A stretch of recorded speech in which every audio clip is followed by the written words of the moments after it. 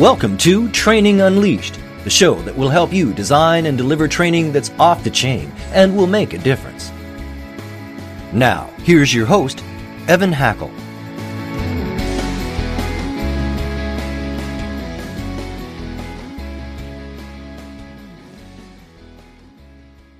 Hello, everyone, and welcome to an exciting edition of Training Unleashed. I'm actually really excited. We have a great guest, Victoria Roos Olson. She's with Franklin Covey. She's a senior leadership consultant. But, I don't know, more important, Franklin Covey is pretty darn important. But very importantly, she is also one of the authors of Everyone Deserves a Great Manager. And this is a publication in conjunction with Franklin Covey. And in fact, they're now doing workshops entitled the six critical practices for leading a team. Mm-hmm. And so we're going to be talking about leadership and how to lead a team. And of course, as training professionals, we all have to be either leading teams ourselves or teaching people how to lead teams. And everything Franklin Covey does is interesting, at least it is to me. So first, I want to welcome you to the show, and it's a thrill to have you here. Well, thank you so much, and it's lovely to be here. I'm known for asking really tough questions. Oh, are you? I am, but I'm going to start with the easy one, which is what inspired the book? Oh, that's a really good question, and an important question, I think, as well. There are a few things that really made us really want to write this book. One thing is that it's more important than ever to really work and develop managers around the globe today for organizations. And an interesting fact is, just from a recent article in Harvard Business Review, that most managers get their first managerial role at the age of, do you have any guesses? What do you think? What age do you normally get your first managerial role? 28. Pretty close. So 30. So the average is 30, apparently. But more interesting, especially for all the L&D professionals out there, is that the average age where you get your first training session in management, guess what that is? 42. You're absolutely right. So seriously? I was a total guess. guess. No. You're absolutely right. But can you imagine? It's like over a decade where you throw people into this role. And I mean, what other profession would you do that? Just, hey, good luck, and I will share with you that when I interview people for jobs, I always ask them, what book have you read recently around your profession? So, someone's applying for a sales job and they haven't read a book on selling, or a management job, they haven't read a book on management. I mean, of course, the right answer is, I just listened to Training Unleashed podcast. Of course. And I will tell them everything we know too. But really, I think, from a person, I love business results. I love to see organizations grow. And I'm just thinking, how can leaders take this risk, right? The front level leaders, those are the ones that influence everything from customer service, innovation, team member engagement, all of these things that we all feel so passionate about, right? But so it's like a big business risk. And I am sharing that story in the book. We'll talk more about the book in a second, but about my friend Sophia, who has had a very successful career within sales. And so this is over a decade ago. She called me and she goes, "Hey, Victoria, I have this great news. I've got a promotion and I'm going to take on the entire sales team." And I'm like, "Oh, wow, that's really cool. Congratulations." "Yeah, so that's why I'm calling you, because, I really need you to tell me, what is it that I need to know? What are the most important things?" Like, "Yeah, sure. When do you start?" And she's like, "Oh yeah, tomorrow." So, and I'm like, "So how much time do you have?" "Yeah, 30 minutes. Can you just tell me like the most important things?" And I think those were the factors that kind of gave birth to this book and this idea. It's not like a huge theoretical book with lots of different stuff, but it's really quite a pragmatic book. It's not too thick just because we love lots of words, but it's really simple, practical, critical, I'd say. Well, it actually reminds me a lot of the 7 Habits, Yeah. and which I'm sure is no accident. No. But, you really, as I'm sitting here looking at it, I mean, you're talking about a leadership mindset and a lot of, holding regular one-on-ones. We're also talking about time management, all of those things and I looked at the list. I said, you know what? This is a great list of key skills that a great leader needs to have. Yeah. So it was your friend that inspired you to think about what an everyday leader needs. That's how really it kind cool. of got started. This idea for me that I really wanted to write this book one day. It should be like this, almost like a manual. These are the things to do. So that's how it started. No, I wrote a book, and my inspiration was I wanted to leave something for my kids. Oh, that's and that's great. why I wrote my book, and to have something for them. One of them totally refuses to read it, but anyhow, that's another story. No, but I love it because I think that's one of the next books I want to write. I have 2 teenage daughters, and I really want to say, what's important for female leaders out there. And I think that you're absolutely right. The idea of like, okay, the things we do know, how can we help others to take that on? Yeah, exactly. So I want to ask you, we'll call this in the more tough questions, but I have no doubt you can answer it. Is your title is great manager, and then you say practical ideas for leading a team. And I think the term manager and leader are sometimes used interchangeably. But what's the difference in your mind of a manager and a leader? Oh, I love that you asked these questions because we've been debating this so much internally amongst the authors and in our big Franklin Covey team. And, so it's been called Everyone Deserves a Great Leader as well for a while. And then it's gone back and forth for managers. And I'm not so picky, me personally, between manager and leader. And what I think we wanted to create was the idea that this is quite pragmatic. This is the first step. And many people, when they hear the word leader, they will relate and think about, okay, we're talking about the C-suite here. And while I'm thinking, well, a manager, it's okay, you get this job, you get this position, this is what it says on your title. So what are the more practical skills that goes with that? So that was our reasoning. And we're also pointing it out in the book, even like we use them interchangeably, even in the language of the book. Well, I have no idea how many episodes, but for me, it was a couple of weeks ago. A gentleman Larry Gatch, who was a Navy SEAL, and he really talked about how everybody has to be a leader. Some people are managers. Yeah. But everybody in their role has to have a degree of leadership in terms of what they do and how they interact with people. I agree. And I was just yesterday talking to the teachers of my daughter's new high school, and talking about that. Are you considering how you're growing these future leaders? Because that's what they're doing. So I fully agree with you. It's not in your title. If you're a leader or not. There's so many brilliant opportunities to be a leader in our society today. Yeah, I totally feel that way. And there are people that no matter what role, whether they have anyone reports to them or not, are looked up to and people lead because they enroll people in their vision in life. Yeah. It's very powerful. So I love your titles. Your 6 distinctions, and people here are here to learn. So why don't we just start with, tell us when you talk about developing a leader's mindset, what does that mean? Well, maybe that's the shortest practice, but in a sense, the most essential one, because if you don't get this right, you won't really do any of the others well. This is the starting point.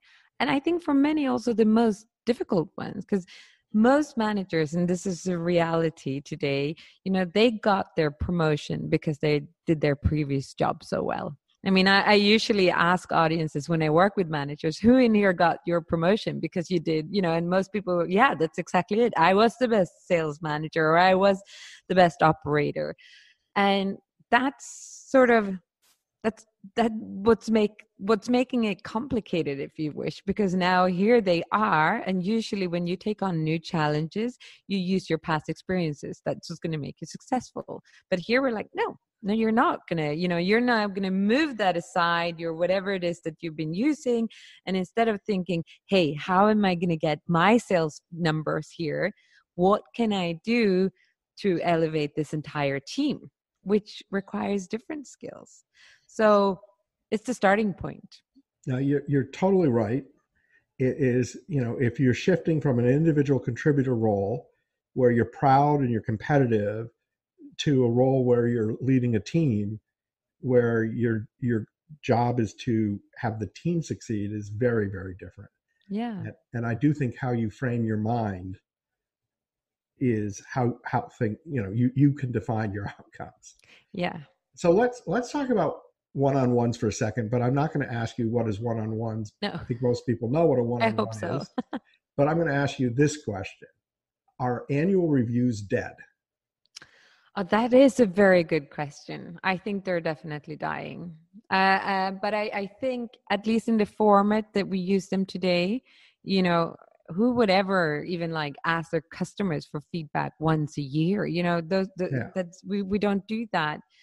But what I do think is a good thing that we can use that, and not in the format of annual reviews, but is you can have an annual check-in, an annual status of hey, how are we set? Just like for myself, for example, I have a mission statement, or who's Victoria? What is it that I want to do and be in my life? And I take time every new year and every summer to revisit that, to see take a little bit of time out perspective and do that. So I'm not going to say to everyone, hey, don't have these meetings, but don't have them in the previous format, check in how you're doing and doing the feedback. That that needs to happen much more frequently. So it's almost like a personal development program meeting. Yeah. I like that. I like that a lot. Yeah. Definitely like that a lot. But I think also here, when it comes to one-on-one, what we see, I'm sorry, I feel go ahead, please. Passionate about this, because I do think, and myself, I've also fallen definitely into this trap. I've led lots of teams and I've had lots of one-on-ones, and it's so easy that you fall into this trap that you're having your one-on-one and it's kind of hey, how did last week go? And what's on your calendar for this week? And do you need any support from me this week? Okay, yeah, no, okay, perfect. Okay, good luck. See you later, right? You recognize that. And I think if you do that, if that's how your one-on-ones end up becoming, what you become is kind of a monitor. You're just checking the status. And what we want to communicate is, hey, this is your one chance to close all this noise and things going around in the world outside, and just really sit down and think about, how can I help you raise your engagement? How can you feel more passionate and creatively excited about what you do? And I think that's where you can really make a big difference as a leader, if you wish. So how much time would you say a one-on-one meeting or range would last? I mean, I try to be this. It should not be, if you do them weekly, because that's what I think you should try to do. It should be 20 minutes, unless there's something, really big that has happened and there's a special, but you should try to be pretty disciplined on that, 20 to 30 minutes max. Yeah. And, you talk about weekly, mm-hmm. And I would say you probably are a greater expert in this area than I. But do you vary at all by the level of person you're managing? Well, yes and no. Because a lot of people hey, if you have a really senior person who's, very strong, do they really need you to hold their hands once a week? See, this is your opportunity. What I say, it's actually going to save both of you time, because you most likely, if you're in the corporate world and you're having a pretty busy life, so this is the chance to really be there and really listen to each other and really take on all this stuff. So use it. If your person is a little bit more senior, well, use the conversations and let them be a little bit more strategic then. use this opportunity to see, all right, what are we doing to grow the business? And I think if you do that well, the results that will generate, rather than just like this quick in the hallway chat, will be worthwhile the investment. Yeah. So just out of curiosity, do you notice the receptiveness and the interest in having one-on-ones being different by generation? Yeah, I do. And I find that, so this is I don't know if you agree, but I'm thinking of the teams that I've led, the younger, the more like the millennial generation entering they love to have their one-on-ones, and it's not that if you look back to, I don't know, as you know, I grew up in Sweden, and the way we had was like you had a quarterly review every semester with your teacher and with your parent, and you were kind of discussing, so how did things go? Yeah. It was very much the teacher telling me, okay, Victoria's doing this and that. Now, when you're in school, it's like you have a meeting, and it's with your mentor, and the student is talking about himself or himself. It's a completely different approach. And the younger generation, they're grown up with this. So that's, I think, where we have a bit of a mismatch in the labor market, because they're coming out and they're like, hey, why doesn't anyone want to listen to me? Because everyone has listened to me, and really I've been heard my entire life. So I think it's quite important, if you're leading the younger generation, to take it slightly more serious than you might have. I find that the younger generation likes one-on-ones, likes training, likes talking about how they can, up-level themselves and become better and stronger. And I find the older people that I manage tend to, want to skip their one-on-ones because, I'm really busy at the moment. And they feel like the one-on-one is more like, I'm micromanaging you than I'm here to support. I truly want to just highlight this to people. You used the word when you were talking about the meetings about how can I support you, which is a much better term than how can I help you. Yeah. Support is by its nature supportive, and help implies weakness. Yeah. So language is extremely important in the world, and you use language well. So I want to point that out. And acknowledge you for that. Well, thank you. And you're right. And I think we should not also underestimate the importance of sharing. Why are we having these one-on-ones? Talk about that, declare that.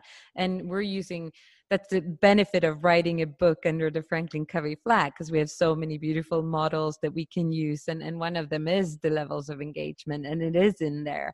And I'm just telling everyone, hey, don't let this be your own little managerial secret, talk about it, share, hey, where do you think you are, and how can we help, what can we do to make this happen? And that's an important point. Don't let it be like your own little managerial toolkit, but see what you can do to bring it out, so it's more of a teamwork. We're so glad you're listening to this episode of Training Unleashed, brought to you by Tortal Training. The difference between Tortal Training and other online training companies is we're primarily a training company with technology, rather than a technology company that does training. Want to find out more? Just go to tortal.net. That's TORTAL, tortal.net. So I also noticed that you talked about the fact you have your own individual mission and vision and things of that nature. I have a personal one, which implies into business, but also implies into my life as a whole. Yeah. And I'm a stand for helping each person I interact with make the world a better place, which to me at work means I'm a stand for supporting and developing people and contributing to them and in a meaningful way. Do you coach into that? Do you encourage people to do that? Is it part of the book? Not this particular book. We don't spend so much time on that, but we do that in many of our different programs. And I encourage, any leader let's talk about leaders in the broad term, you know. to really do have a mission statement. And for me, what I do is that I have a few words that are my key core, and then I look at my most important roles. So what does this mean in my role as a mother, or what does this mean in my role as a leader? And then I kind of draw it out from there. Does it make sense? Sure. Yeah. Yeah. So you can build it, and I worked with mine for over 20 years now. So of course it's been with me for a long time, but still it's the same main message. You know, a lot of people, and I don't know if you agree, but like I have a son of mine that's a freestyle skier and very successful, and he drew vision boards. Yeah. And he had his own mission statement, and he put pictures of what he was trying to achieve and all that.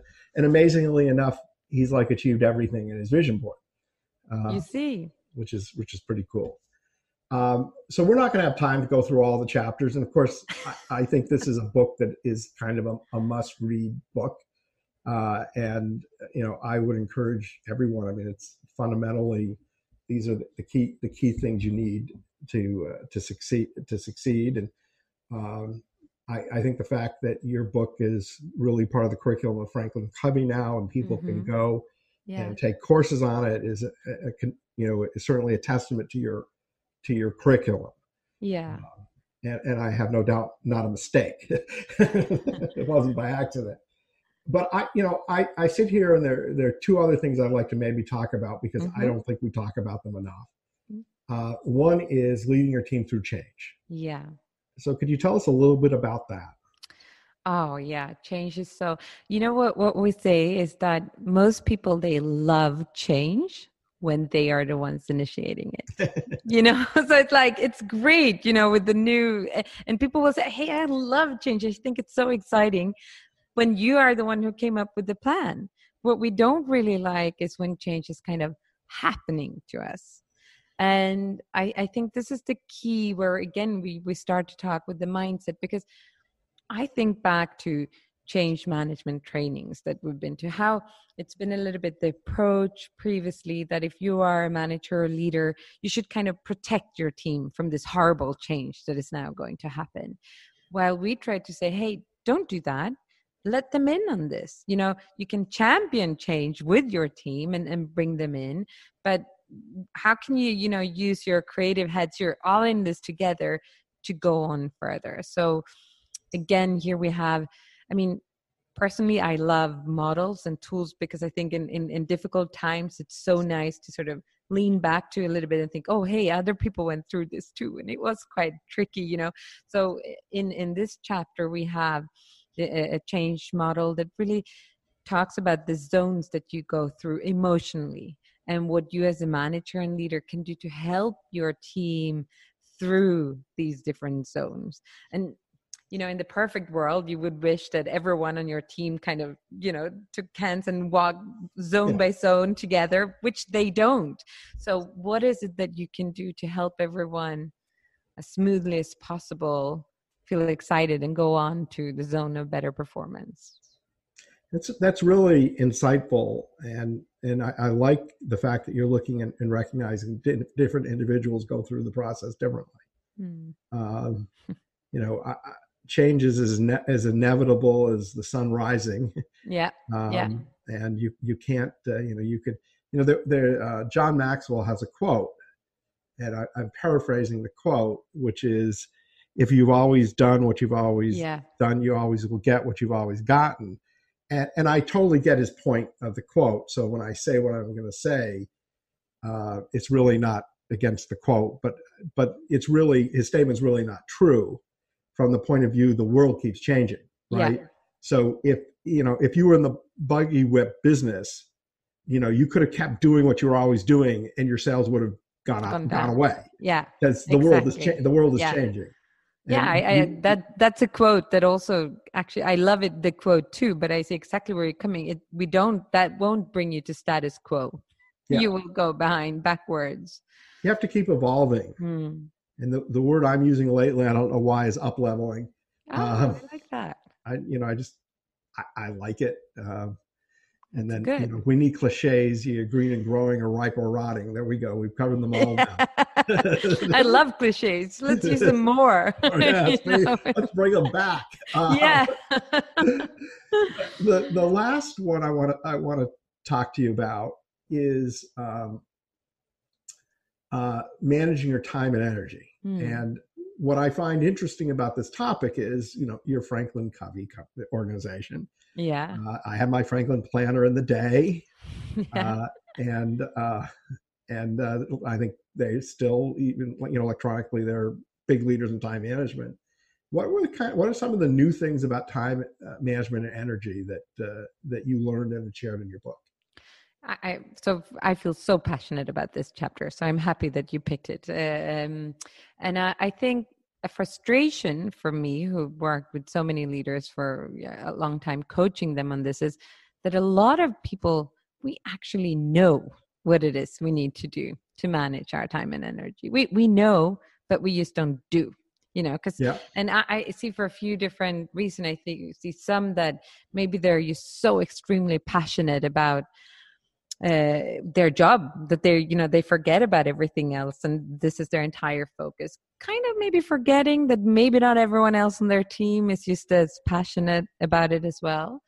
I see other leaders who see this as almost out of nobility, like I should put myself last, and if it's like a reward. But I mean, who would say to their car, hey, I'll fill you up with gas when you've shown me that you can drive a lot, who would do that? And I think so. Again, it comes up with the mindset. I think it's so important. And what we're trying to share is a little bit like the latest research in here when we're in this chapter, that actually this, I think, is going to be the most critical, or one of the most critical, management competencies of the future. And it's not only to manage your own energy and time, which is critical because it's the starting point, but you will need to be able to coach your team members to do that. And I see two main reasons for that. The obvious one is rate of burnout is higher than ever. So it used to be that our biggest challenge was employee turnover because they left to competition, but now they leave the labor market because they're burned out. So how do you do that strategically? But also, the labor market is changing, and all these routine tasks, that have been done, they say already now that 40% of the job that we know today as we know them will cease to exist because they'll be replaced by artificial intelligence, by robots. Sure. And that means in turn that, okay, so what is our competitive advantage as humans? And that's our brain, right? Yeah. So then we need to say, all right, so as a manager, I need to feed the creativity of my team and myself, because we need to be able to be innovative and think out of the box. And that's the good thing about writing this book in 2019, because now we have the brain research that shows us that it's not just to be nice, but you need to eat the right stuff. You need to move. I mean, if you sit down, every time you sit down for 4 hours without moving, you shorten your life with 11 minutes. So when I do leadership workshops, I make people come up and we do squats. We need that blood flowing in the body, and it's important to know. So you're not going to go out for a run just because you should look good, which a lot of people mistake it for, but you should do it for your mental well-being. So those are the things that we really, you can hear. I'm a running coach. I'm a yoga instructor. I feel very passionate about this. And I do think it's important that we bring it into the workplace now, because it's not some extracurricular thing. It's something that we need to do to produce what it is that we want to produce. So first off, I enjoy what you're talking about. I would say it's very rare to hear people talk about energy. Yeah. In terms of your work performance, your team's work performance. But I do think both physical and mental energy is important, and how people are thinking as they're working in terms of, are they positive? They have an intention that's in the right direction. These are really critical things. I have never been a master of teaching anyone underneath me, working out, being in shape. I joke because I am overweight, but I'm in good physical shape. Yeah. I do work out. I ski a lot. I'm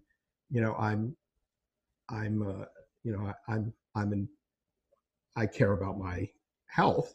Yeah. But I've never really brought it up in a context of work. So, I think it's important to know. I think that's a problem with today's society, that people buy a gym card and then they go to the gym 3 times a week, and on their way to the gym they take the car and then they go up by the escalator, and they do their one very expensive hour of workout. And that's not what we're really talking about. We're talking about how do you get movement into your life, exactly what you're saying. Move, because it makes you smarter, happier. I mean, there's so much research now showing that if there would have been a pill that would give the same effect to your brain and to your mental well-being and protect you from depression, that would work as well as running 3 times a week, or a brisk power walk or whatever it is that suits you. If that pill was invented, the person who did that would win the Nobel Prize, because it would have such a dramatic effect. So I don't think you should go and necessarily buy people a gym card and force everyone to run this race, but it's getting it and help your team to see how that actually makes you smarter. Just like you would encourage them to read articles on the topics what you're working on, or be interested in customer service. And it's a very good, very, very good point. And there is definitely something to be said from my own life, knowing that the times I'm better fit, I'm feeling better, I'm more productive, I'm thinking clearer. There you go. Most of us, we know, yes, right? we know. We absolutely know. And I'm also a big believer at work that you have to get away from the desk and clear your mind and take breaks, even though you don't want to. Yeah. It's interesting to me because I think a lot of people are doers, and not thinkers, and they to steal another cliche, they work. Go on, you can do it. They work in and not on their business. Yeah. And in every role, you need to have time to work, to think outside the box. So I'm going to compliment all our listeners, because the people that listen to this podcast are people that are committed to learning about new things. Yeah. And that to me is a wonderful thing.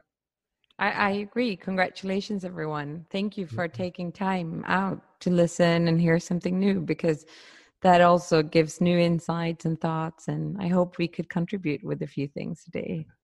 So can you tell everyone about the new course that Covey's offering based on this book, and how people can find out about it?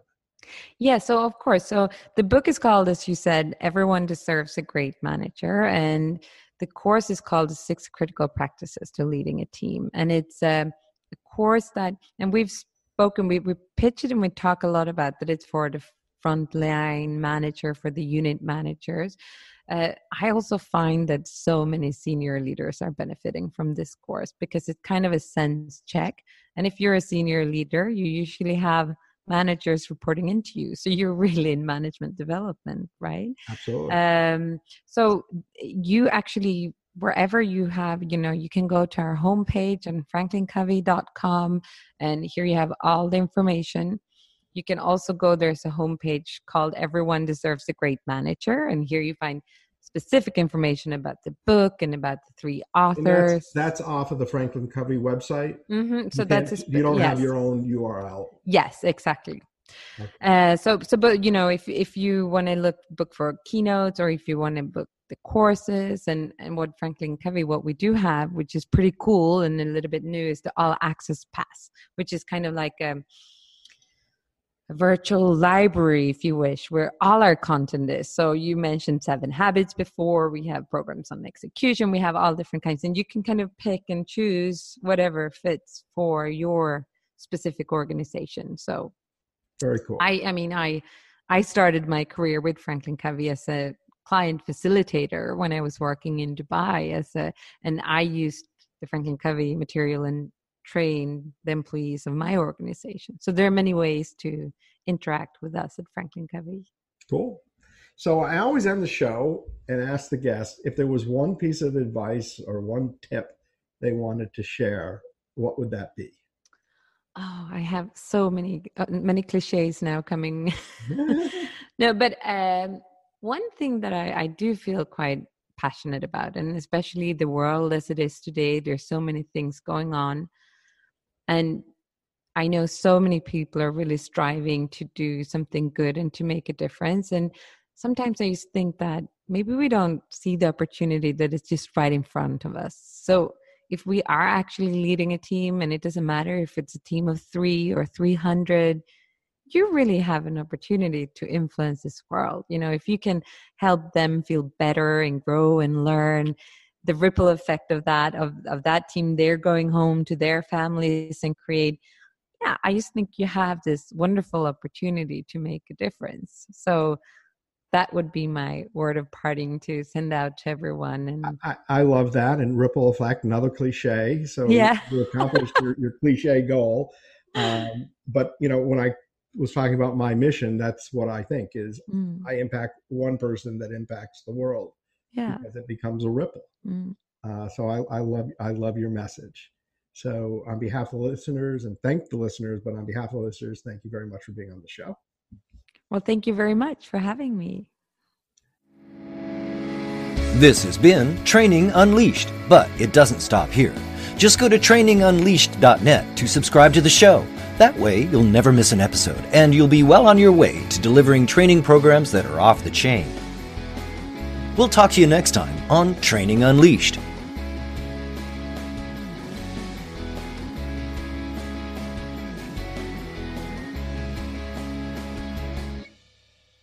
This podcast is a part of the C-Suite Radio Network. For more top business podcasts, visit c-suiteradio.com.